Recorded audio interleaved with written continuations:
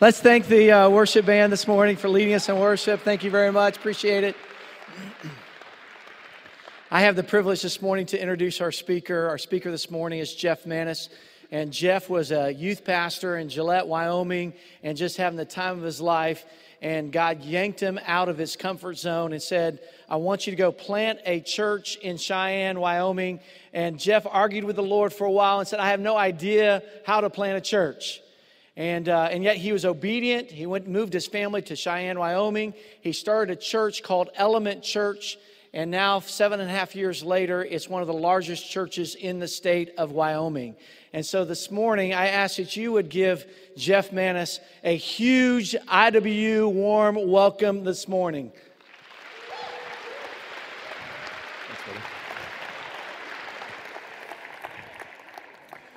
Well, thank you to Indiana Wesleyan for allowing me the privilege of being here. Thank you as well, Dr. Shigley, or as I call you, Eddie, for allowing me to be here as well. Appreciate your friendship and leadership into my life. I want to jump right into the message today by making a statement and then proving to you that it's true. And most of us will agree that we kind of gravitate towards this, that bigger is almost always better. Bigger is almost always better. For instance, I love McDonald's French fries. Anybody else love McDonald's? Okay, we got some lovers of McDonald's French fries. So if you love McDonald's French fries, would you rather have this order of French fries or this order of French fries? Yeah. That's real. That's from Japan, by the way. I'm told it's a real order of French fries. Now, I also love coffee. Who here loves coffee? Yes, okay. I've heard there's a great coffee shop on campus. I'm going to hit that up later today. I love coffee. My wife hates coffee. Like the smell of coffee makes her sick to her stomach. But I love coffee. I love coffee so much, I go to bed some nights looking forward to the cup of coffee I'll have in the morning. I don't know if anybody else is like that. Okay, so I have a problem. I'm not afraid to admit it. I don't. So if you love coffee, either this cup of coffee or this cup of coffee. Yeah, that right there will last you quite a while. So going to speed this up a little bit here. So here's some other ones. Would you rather have this truck? Okay, it's okay. Or this truck? Yes, that one. This gun? Not bad. Or this one? Yes. You can do some damage with that gun. Would you, I don't know if you have any Colts fans in the room, this football or this football? Yeah. Is that too soon? Is that too soon? I don't know. Would you rather have this cat? Or this cat? It's a trick question. There is no such thing as a better cat.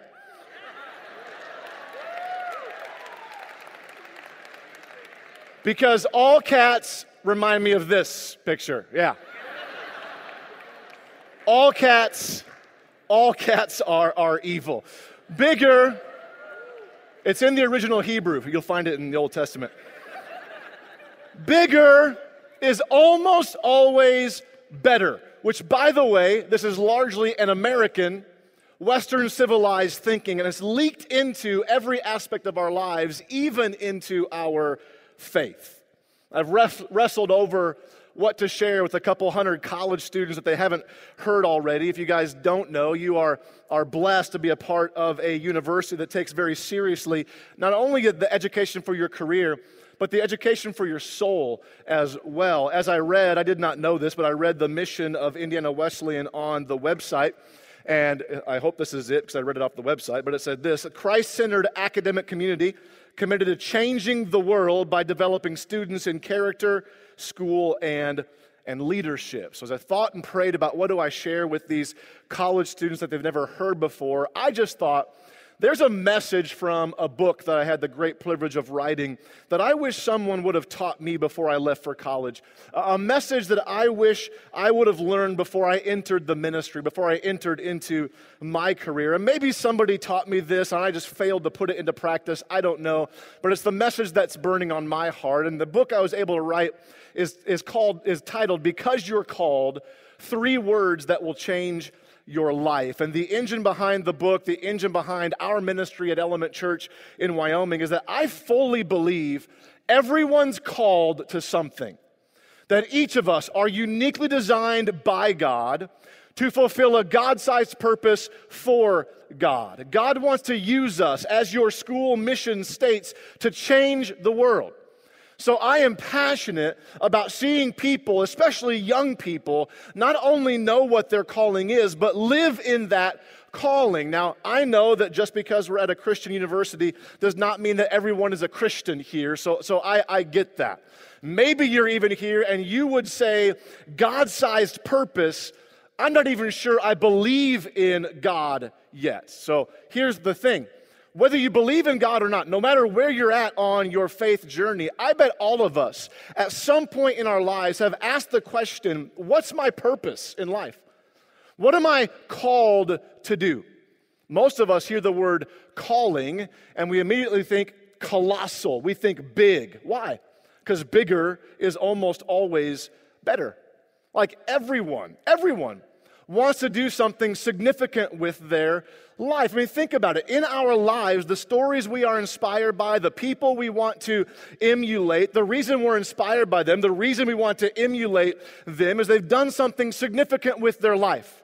Significant in their career field, their ministry, their faith, their family. At some point, all of us want to rescue the damsel in distress, find a cure for a disease, start a company or an organization that makes a difference in the world. Even as a pastor, I find myself wanting to preach crusades like Billy Graham or lead churches of thousands and thousands of people. And as I said earlier, I even see this simply in our faith.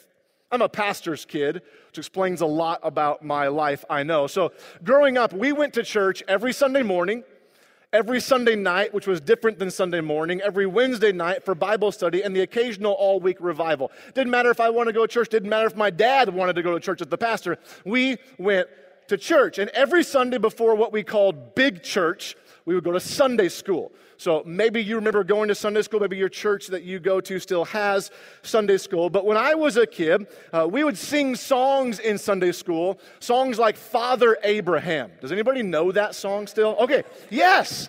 So I'm not really dating myself here as much as I thought I would be and alienating my audience. So we'd sing songs like Father Abraham, which would go something like this. You can sing along if you'd like to, but say, Father Abraham had many sons. Many sons had Father Abraham. I am one of them, and so are you.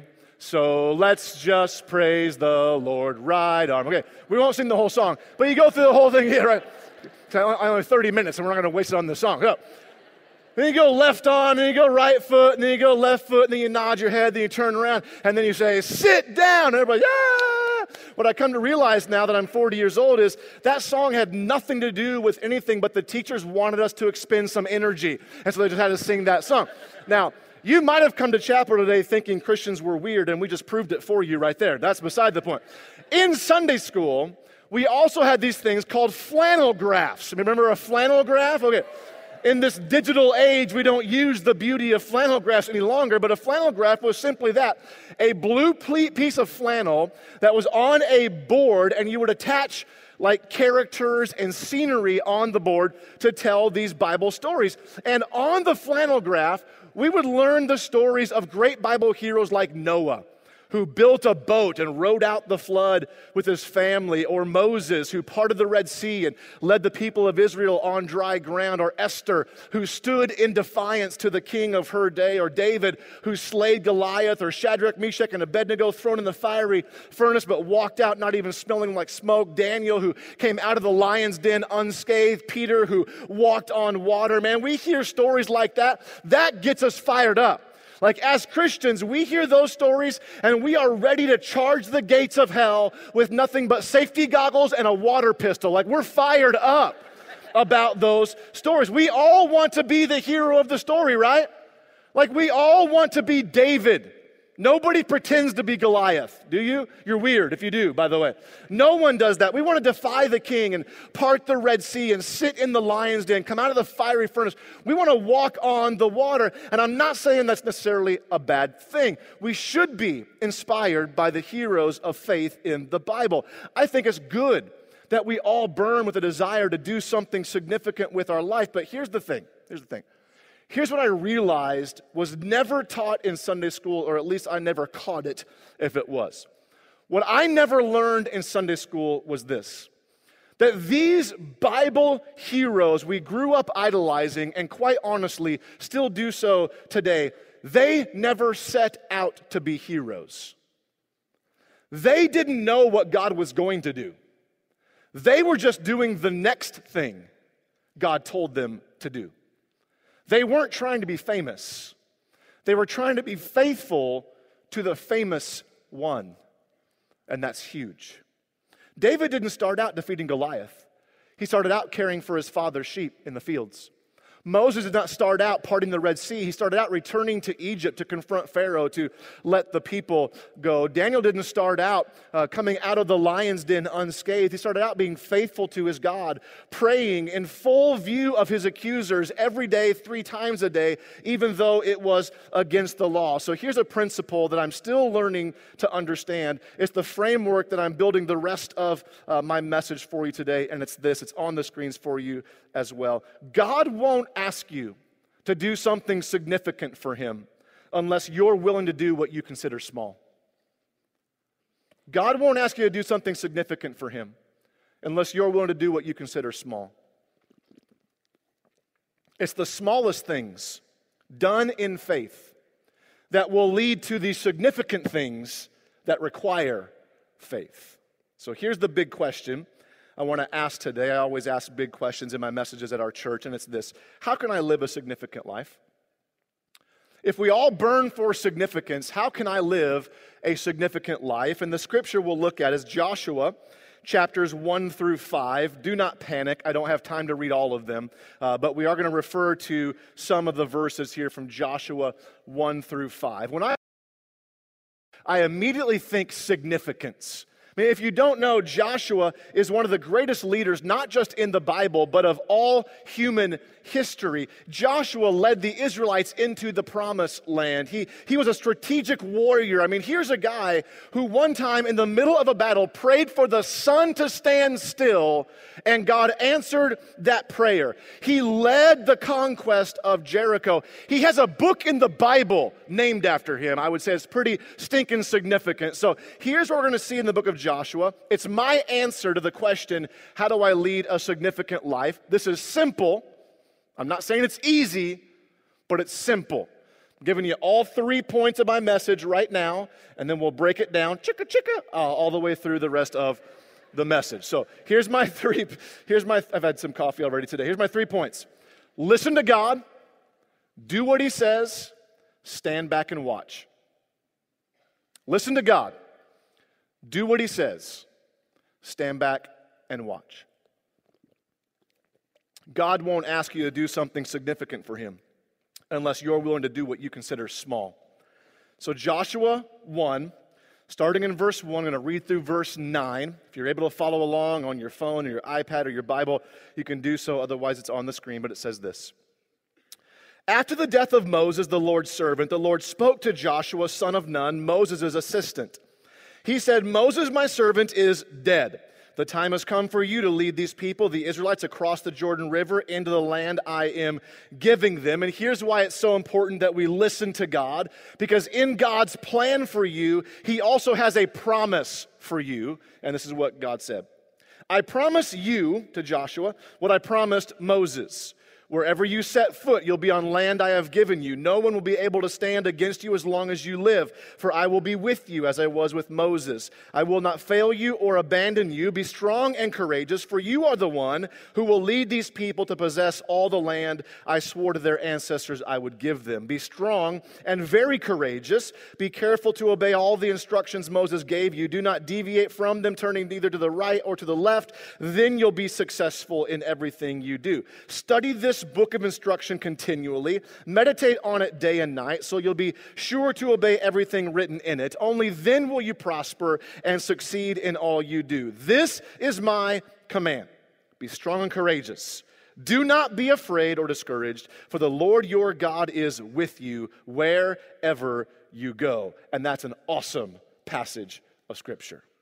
This is so huge in living a significant life, in being a part of changing the world. God said to Joshua, what I believe he's saying to you and I today, I think he's saying, be strong and courageous. Do not be afraid. Do not be discouraged, for the Lord your God will be with you wherever you go. That no matter what I ask you to do, no matter where I ask you to go, I'm with you as you do it. I'm with you as you go. I am for you. I will strengthen you. I will enable you. I will equip you. Whether it's significant or small, whether it's scary or exciting, I will be with you.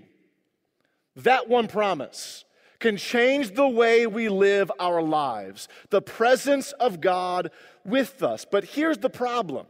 At least the problem for me anyway. I'm sure you are a way better Christian than I am, so it's probably not a problem for you. But for those of us who have problems, here's my problem.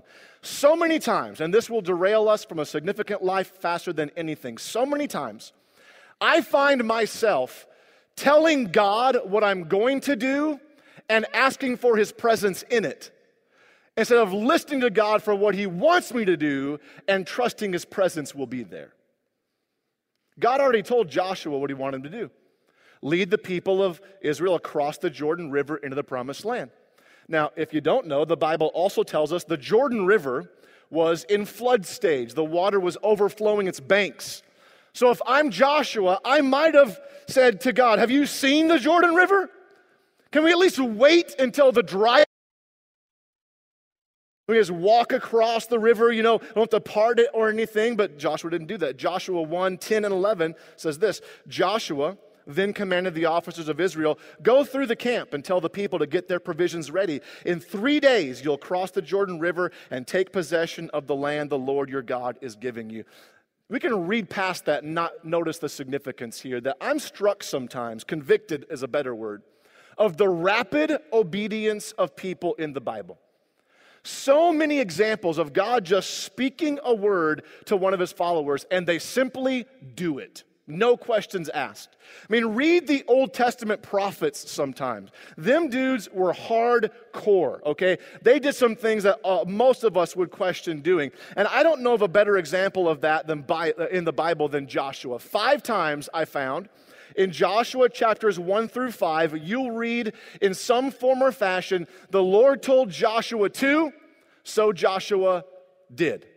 The Lord told Joshua to, so Joshua did. For instance, we just read in Joshua 1, the Lord told Joshua, lead the Israelites across the Jordan River. So Joshua gathered all the leaders and said, in 3 days, we're going to gather our provisions. We're going to go across the Jordan River. Joshua chapter 3, the Lord told Joshua, when you get to the edge of the Jordan, command the priests to put their feet in the water. When they do, the waters will part. So Joshua told the priests, when you put your feet in the waters will part. And they did. Joshua 4, the Lord told Joshua, choose 12 men to take 12 stones out of the riverbed and set up a memorial pillar on my behalf. So Joshua chose 12 men to take 12 stones and set up a memorial pillar on God's behalf. Joshua 4, the Lord told Joshua, command the priest to come up out of the water. So Joshua commanded the priest to come up out of the water. Joshua 5. This never made the flannel graph, by the way. And you'll see why here in a second. It'd be hard to explain this to little Johnny when he comes home from Sunday school. Joshua 5, 2 and 3. At that time, the Lord told Joshua, make flint knives and circumcise this second generation of Israelites. So Joshua made flint knives and circumcised the entire male population of Israel at a town called Gibeath Haraloth, which in Hebrew means ow. Just kidding, doesn't mean that, but props to Joshua, right? Like when I get to heaven, I'm finding Joshua and fist bump, dude, way to go on that one because you're a way better man than I am. I probably would have bowed out about there, but not Joshua. Put yourself in Joshua's shoes. This is actually in the Bible. If you believe in the authority of Scripture, you believe this actually happened. As Christians, I think we read past verses like this as if they didn't really happen, as if it's no big deal. Oh yeah, circumcision, okay, moving on. And again, I know you're probably a way better Christian than I am, but if I were Joshua, I'm not sure I would have obeyed so immediately. I might have pulled God aside for a sidebar, Like, hey, God, come here. Yeah, you, God, over here. Did you say circumcise? Yeah, because I know. Because that whole, I might have got some water in my ears from that whole part, the Jordan thing, which was really cool, by the way. I'm not complaining, but my Air Pharaohs got some water on them, and my tunic got wet, and I did you say, so, you did, okay. Okay. I'd have been dancing around the issue for quite some time. I would have prayed about it, which, by the way, is the Christian way of avoiding the issue. I would have fasted.